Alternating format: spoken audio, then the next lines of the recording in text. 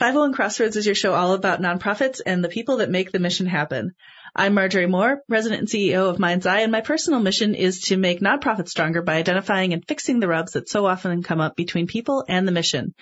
My fabulous co-host, the nonprofit ninja, Natalie Jablonski, is here. Woohoo! Specializing in helping nonprofits maximize their time, talent, and resources to achieve organizational greatness. Yay! Yay! Hey, Marjorie. Hey, Natalie, guess what? It is another wine on one. Cheers! Yay! Clink. We need to get a voiceover voice, one of those clinky, because you have a beautiful ceramic cup and I have a plastic wine glass because we don't do this for a living. Therefore, we don't have money to buy real glasses. Someday we'll buy real glasses. Yeah. I mean, or alternately, we could actually bring them in from home, but then who knows what happens. Oh, yeah. I actually had a nice plastic cup like yours, but I work in a nonprofit and somebody commandeered it. I don't know why. It was probably one of my board members. They were like, we need wine. Probably your development director drinking because you have a big event that you're working on. Yeah. That's coming up here. Well, what would you like to wine on one about today? I've been thinking, I've done some hiring lately, and good for you. So I've been thinking a lot about tattoos and body piercings and different hair colors that are not natural and all the different things. And this is all for you? You're getting a new wardrobe? Yeah, I'm not getting any of that. Oh, okay. I mean, I'm sorry, listeners. I hate to tell you, I'm like the biggest wuss in all of the land. I personally can't do any of that. But, I think we'll find out what my feelings are about it in general. But well, that's interesting because, when you are interviewing, we've had some conversations about like kind of what not to wear in interviews and what to do and what not to do. And we haven't went down this road before, but it's not just interviews. It's you've got the job, you've been there a couple years and then you come in and you've made a visible change. Lots of places to cover up things. Some places not so much, easier to cover. Yeah. So what do you think? So this is for me, and I've been thinking a lot about it. I think when I started my career and started becoming an executive director, and even 5 years ago, I probably felt a lot differently about this. However, I've met some people down the road or along my road that have kind of just made me change my mind because I've been like, hey, maybe not so bad. So did you have a perception before and they've shattered that perception? Is that what you're saying? Yeah, or they've at least cracked it? Yeah, at least cracked it a little bit. So, I've gotten to know some people with tattoos on arms and I even know somebody with a face tattoo. Still not sure the face tattoo is appropriate. Is it Mike Tyson? No. But that person doesn't work for me, but is a volunteer for our organization. Okay. And, I've gotten to know people that have these kind of things and, are perfectly great people. They've just decided that that's how they like to have their bodies. That's how they want to express themselves. Exactly. And I have to wonder too, because there's so much conversation about generational gaps and stereotypes them and thrown labels on these different generational gaps that some of our younger professionals in the 20s and 30s have grown up in a time where it's let's just do it. And let's, hey, this sounds fun. Let's just do it and throw caution to the wind. Let's be spontaneous. Let's have some fun. I want to express myself. I want to show the world what I feel like on the inside or what I think like.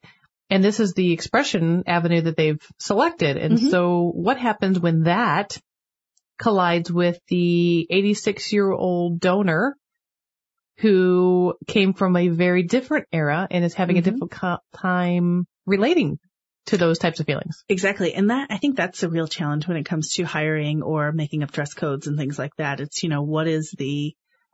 what's the outside going to think? Yeah. And I often sometimes I think about it as people who have, people of another race or something like that. We have, we have old donors who maybe don't like black people. Like, should we not hire black people as development directors? Obviously, like, tattoos are a choice. Right. But still, if we've got people who don't like, big tattoos, does it matter? It's a tough one because, in hiring in general, you're hiring for a cultural fit. And so I have to challenge that even though on a personal note, sidebar, I am a big fan of art and I'm a big fan of body art. Yeah. I don't have a lot to display personally, but I like to ask the question behind it. I want to see why people did it. What's the meaning behind it? What's the story? There's usually some great story behind it, whether emotional or funny or meaningful or whatever it might be, because it helps you to get to know the person, I have to hire for what fits within our culture. Yeah. And if that doesn't fit within our culture, whatever they're expressing, then that could be a problem to the future of my organization. Yeah. And I think that, maybe the best thing in hiring is if you can cover as much as you can up so that it's not an issue in hiring. Right. And then it's an issue, maybe the issue later is, can I wear short sleeve shirts to the office? Is that cool? Because I got all this business here on my arms. Right. What do you think about piercings?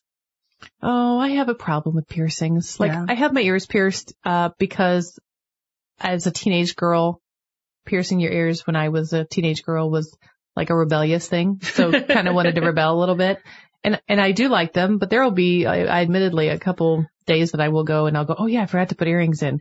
So it's just not something that's important to me. Yeah. However, and ear piercings are so the norm. Especially the boring one, babies, normal one. Get them, right? Yeah. So, I'm thinking you're thinking along the lines of more, unique piercings. Yeah, unique piercings in parts of your face that are not your ears. Yeah. So I have a hard time as an executive director with presenting that image to my donors, to my volunteers, to my clients. And I think it's a matter of our culture in our organization. It's very wholesome. We are a kid-based organization. We work with a lot of schools. So I always say we have to set the example. So if it would be permittable at the school where we would do a lot of interaction, then it's permittable here. But I have a nice, easy benchmark because of that. Yeah. So as a nonprofit, if you are a shelter and you're working with dogs and cats, so what do you compare yourself to? Not the zoo. I mean, that's a little different, right? You can't set a comparison. So do you compare yourself to others? Do you look at who comes in? Does it really matter? And I think it also matters on what the tattoo or artwork is, or what the nature. There's difference between having your ear pierced and having a what do they call those things? A spacer, a sizer, I don't know. They make your earlobe much bigger, where you have a big old hole in it. Yeah, definitely a different story. A different story, right? The barbell in the nose. Right. Different story. If you are working at a conservative nonprofit, you might need to consider how that's going to impact your ability to be successful on the job. If you happen to own your own exotic animal pet store, that might be perfect for you, because let's just face it, it says exotic in the name, right? Yeah. So I think it's a matter of not only knowing yourself, but also knowing how you want to be successful in your role. And as a individual, we own our success. Absolutely. So we should be putting ourselves in a situation to be successful, which means picking and choosing career paths and nonprofits that will allow us to be successful in a culture that promotes our personal success. I think that makes a lot of good sense too. You want to make sure that you match your organization's culture. Yeah. So, if these are the sort of things that you like to do and that's the way you express yourself, maybe don't go to the corporate-y nonprofit, that the, big nonprofits more grassroots is not style. Yeah. Yeah. Grassroots organizing, things like that might be much better suited for you. I have a great friend of mine. It's a good example of how you can blend those two things together. So great friend of mine. We've been friends for years. He's a wonderful person, extremely intelligent. He works in the sector of computer intelligence. So he's not only wicked smart, but he's also extremely funny. And he loves his art, right? Yeah. So, but when he goes, he wears a shirt and says, here's the deal. I want it, and I want it like this. So he has a chest plate. There's a beautiful chest plate. But if he has a t-shirt on, you'd never be able to see it. It perfectly covers. So he can wear a shirt to work and have it covered. His sleeve is, he takes his sleeve and says, here's where they hit on the arm, nothing below that. So he has arm tattoos, but they stop at where that sleeve is. So when he's at work, he looks like the most upstanding guy and almost a Where's Waldo of a form, right? But yet he's made the decision that he wants to be successful at work there, but he wants to express himself at home. And he's made that compromise. So I think that's a good tone for our listeners to take that in mind. Absolutely. If you're planning on going down that road, making sure that you're ready for the challenges that you might be faced, whether it's fair or not. Exactly. And I think the other good thing to keep in mind is if in doubt, ask. Yes. I've had candidates ask me before they applied, like, hey, these are the things that I have. Should I bother? And don't assume because you work there and you and your boss are good buddies and friends, that you shouldn't ask. I had I had an employee come in once with purple hair. Not purple, I guess magenta, like fiery hot magenta. Wouldn't bother me. Wouldn't bother you except for it was really not appropriate for our culture. For your and organization, actually it was in the dress code that you had to have natural hair color in that organization. Yeah. And she hadn't checked it because she'd worked there for 6 years. Yeah. So we hadn't thought about it. And then one weekend they all went out and she's like, that sounds like a great idea. And it was permanent. And she had to go through a lot of work to get that back to code. So know before you go, y'all. Check your dress code. Yeah, because you think of people coming into the organization. You don't think about people that are already there. So. That's right. And, make sure just because you're comfortable with it, ask yourself, not only is my boss comfortable with it, but is the cultural fit? And check out that dress code if you haven't dusted it off for a while. Yeah, because some places actually enforce that. That's right.